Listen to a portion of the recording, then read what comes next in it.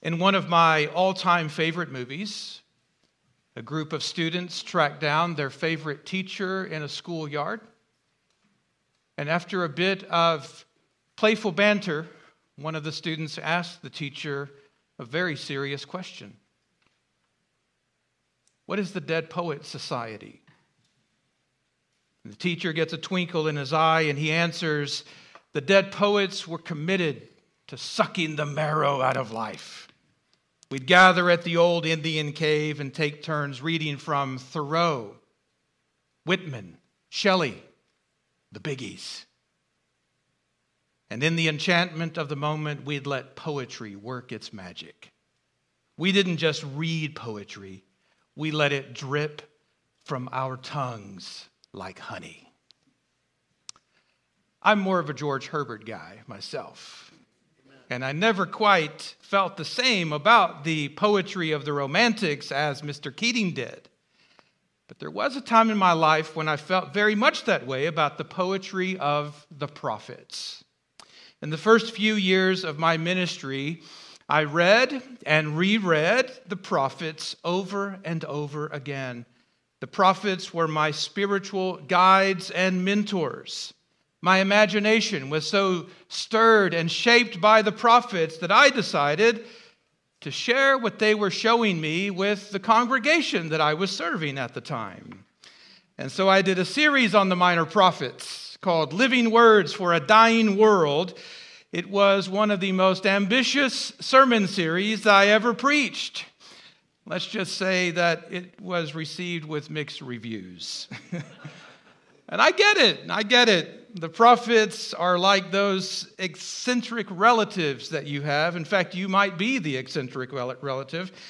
The eccentric relative that unless you get to know them, you're never quite sure if they are just a little odd and harmless or if they're a little off and dangerous.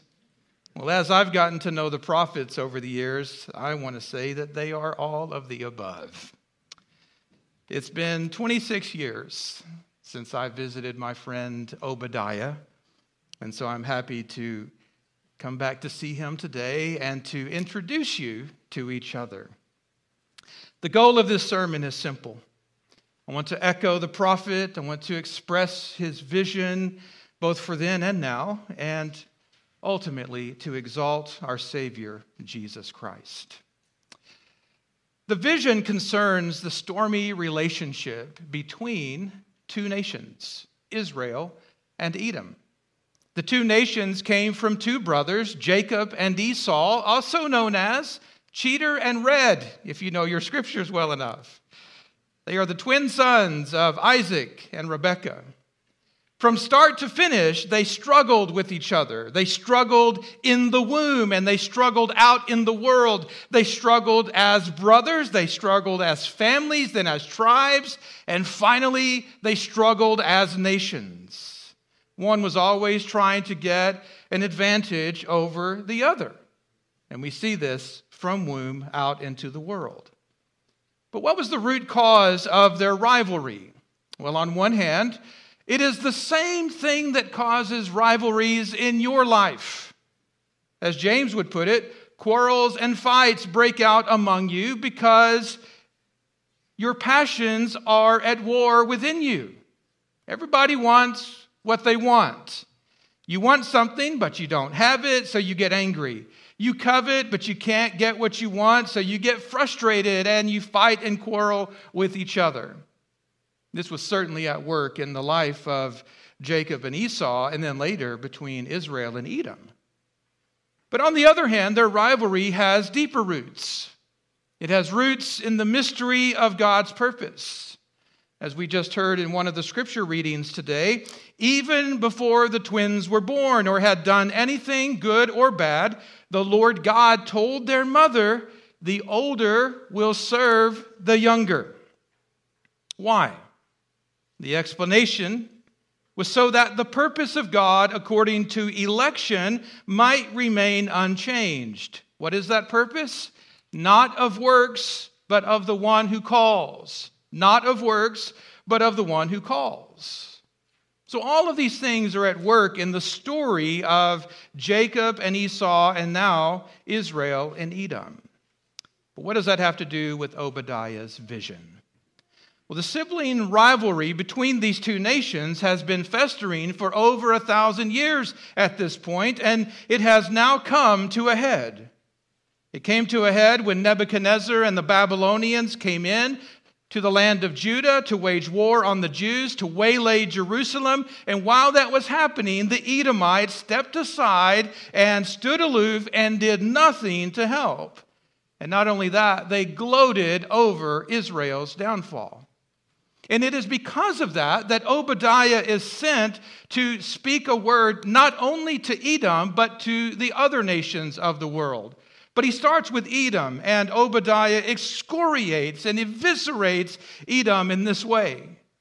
Shame on you for the violence done to your brothers. Shame on you for standing aloof on the day when strangers crushed his life and carried him off into captivity. Shame on you for standing at the crossroads to cut down the survivors. Shame on you for sneaking back into the city to loot the leftovers. Shame on you for not loving your brother as yourself. You saw his needs, you had the means to help, and you shut your heart against him. Shame on you for taking the way of Cain, who slaughtered his brother and then asked, "Am I my brother's keeper?" Shame on you, Edom. As the serpent deceived Eve, so the pride of your heart has deceived you. How? Because Edom took pride in its fortresses, allies, intelligence, luxuries, and strength. You took pride in your fortresses. Edom built fortresses in the side of cliffs, and they cut into the sandstone, and they carved cityscapes, and they were able to hide in those mountain fortresses. If you have ever seen pictures of the Petra, then you have seen an example of Edom's work.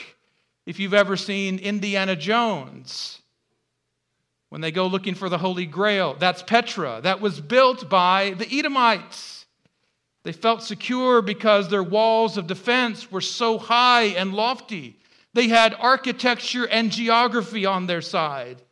And there's nothing wrong with any of that per se, but they were so confident in their technologically advanced and architecturally superior fortresses that they could not even imagine that anyone could ever bring them down. They lived in a closed universe. So they're only concerned about what man might do to them. Does that sound familiar to any of you? Does it sound like any other nation you might have seen or that you might know about? And yet the Lord says that He will tear them down and He will take them out. He will be the one to bring them from their high and lofty position. You took pride in your allies and alliances. They built alliances with surrounding nations, and that made them feel safe and secure because now they had several allies, and they could trade, and they could protect each other, and they had these agreements that they thought were going to keep them safe. Again, there's nothing wrong with making alliances. Good fences make for good neighbors. The problem is they were so confident in these political alliances that they could not imagine that any of their alliances would ever double-cross them, that any of their friends would ever become enemies and come and attack them. Does that sound familiar? And yet the Lord says that their allies are going to trick them and turn on them and treat them like enemies. You took pride in your intelligence and ingenuity. They used their intelligence to expand their knowledge and understanding of life, the universe, and everything. And they used their ingenuity to build infrastructure and cultivate the land and engage in trade and fortify strongholds and generate massive wealth. Again, nothing wrong with any of that per se, but keep things in perspective. They were so confident in their own intelligence and in their own ingenuity that they couldn't imagine that anyone could ever outsmart them or outmaneuver them. They were at the top of the game. They were number one in the world.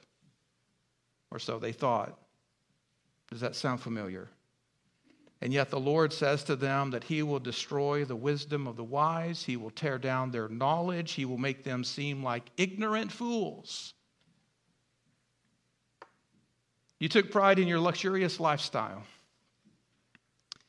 They acquired vast wealth due to their fortresses, their alliances, their intelligence, and their location. Crossroads. People were coming and going all the time. It made them filthy rich. They're flush with cash. They could afford what they wanted, and they could afford to hoard anything they wanted. They're not content, but they're covetous. They want more. They're dissatisfied with having everything, so they want more and more of everything they can get their hands on. They're haughty, they're hoity-toity. Their love of money was a source of trouble for them. They set their hopes on the uncertainty of wealth, and they're so confident in their investments and their holdings, their treasures stored up on the earth, that they couldn't imagine a life without them. They couldn't remember a time when they didn't have these things. They couldn't imagine that their luxuries would ever be lost or stolen or taken away. Does that sound familiar to any of you? And yet the Lord tells them that he will break their economy and their allies will turn against them as enemies and leave them bankrupt. They are going to be pillaged and plundered and plunged into ruin because of their love of money, the confidence they had in their luxuries. The love of money is a root of all kinds of evil that plunge people into ruin. That wasn't just true in Timothy's day. It's been true from the beginning of the world. You took pride in your strength. You took pride in your strength. They boasted of many strengths, fortresses, alliances, intelligence, luxuries, but it's their military strength that's in view here. Their mighty ones are going to be cut down. They had acquired enormous power and exorbitant wealth by means of their version of a military-industrial complex. Their military strength and skills protected their markets and trade routes and defended their national interest and secured their borders. This is what militaries do. But they're so confident in their military capabilities that they cannot imagine anyone ever threatening them, much less overthrowing them. Does it sound familiar to anyone? And yet the Lord says, your mighty men shall be dismayed. Every man from Mount Esau will be cut off by slaughter. There shall be no survivor for the house of Esau, for the mouth of the Lord has spoken. So to repeat what Obadiah has said to Edom, Edom, the pride of your heart has deceived you.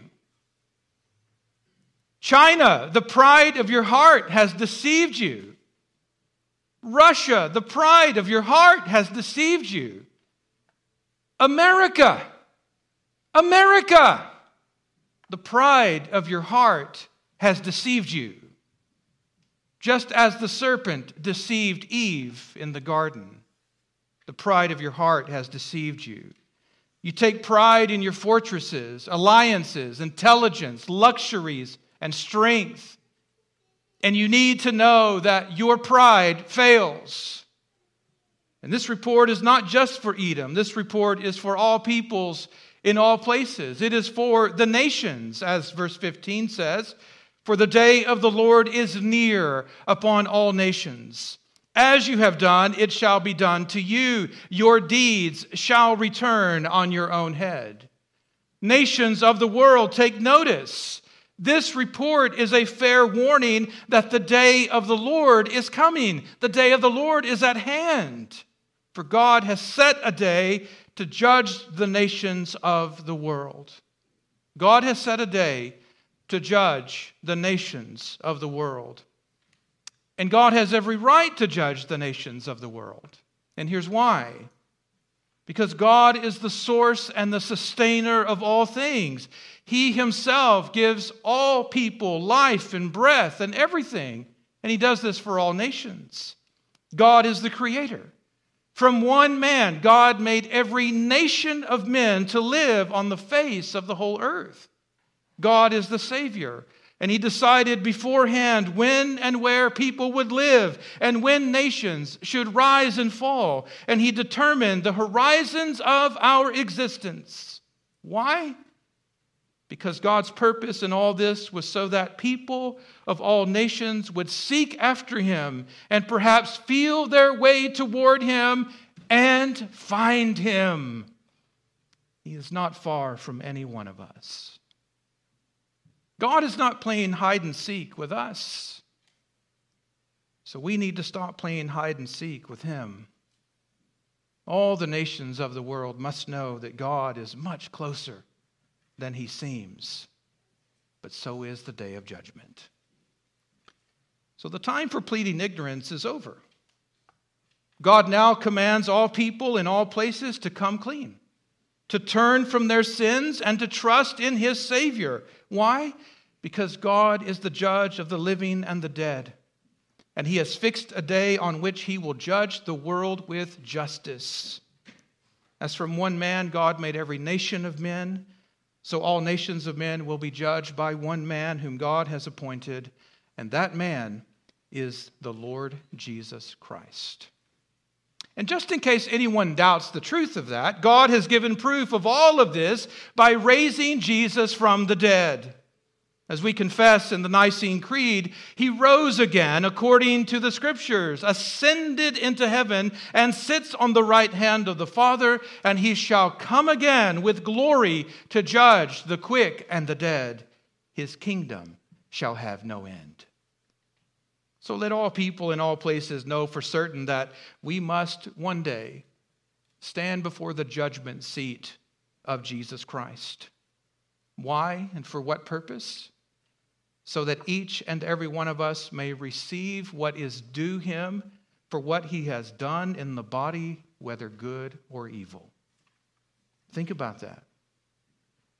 On the day of judgment, every thought, every word, every feeling, every motive, every intention, every act and every deed of your life, all the details of your story will be opened up and laid bare before the holy eyes of the Lord Jesus Christ.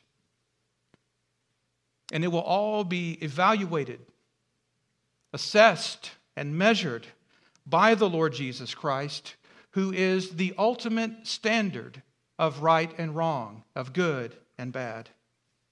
You will not be compared to anyone else. You will not be compared to your mother or father, to your friend, to your neighbor. You will not be compared to anyone else except the Lord Jesus Christ. And he will find you either guilty or innocent. And then you will be sentenced to receive either punishments or rewards, life or death, according to his judgment. So which do you prefer? What do you want?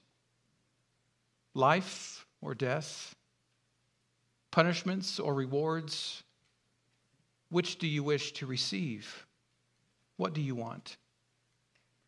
If life, are you willing to do what it takes? Are you willing to turn away from your sins and from yourself, to let it all go, and to trust in your Savior, Jesus Christ?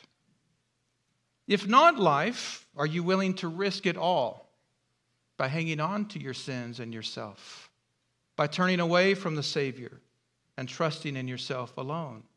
Are you willing to run that risk?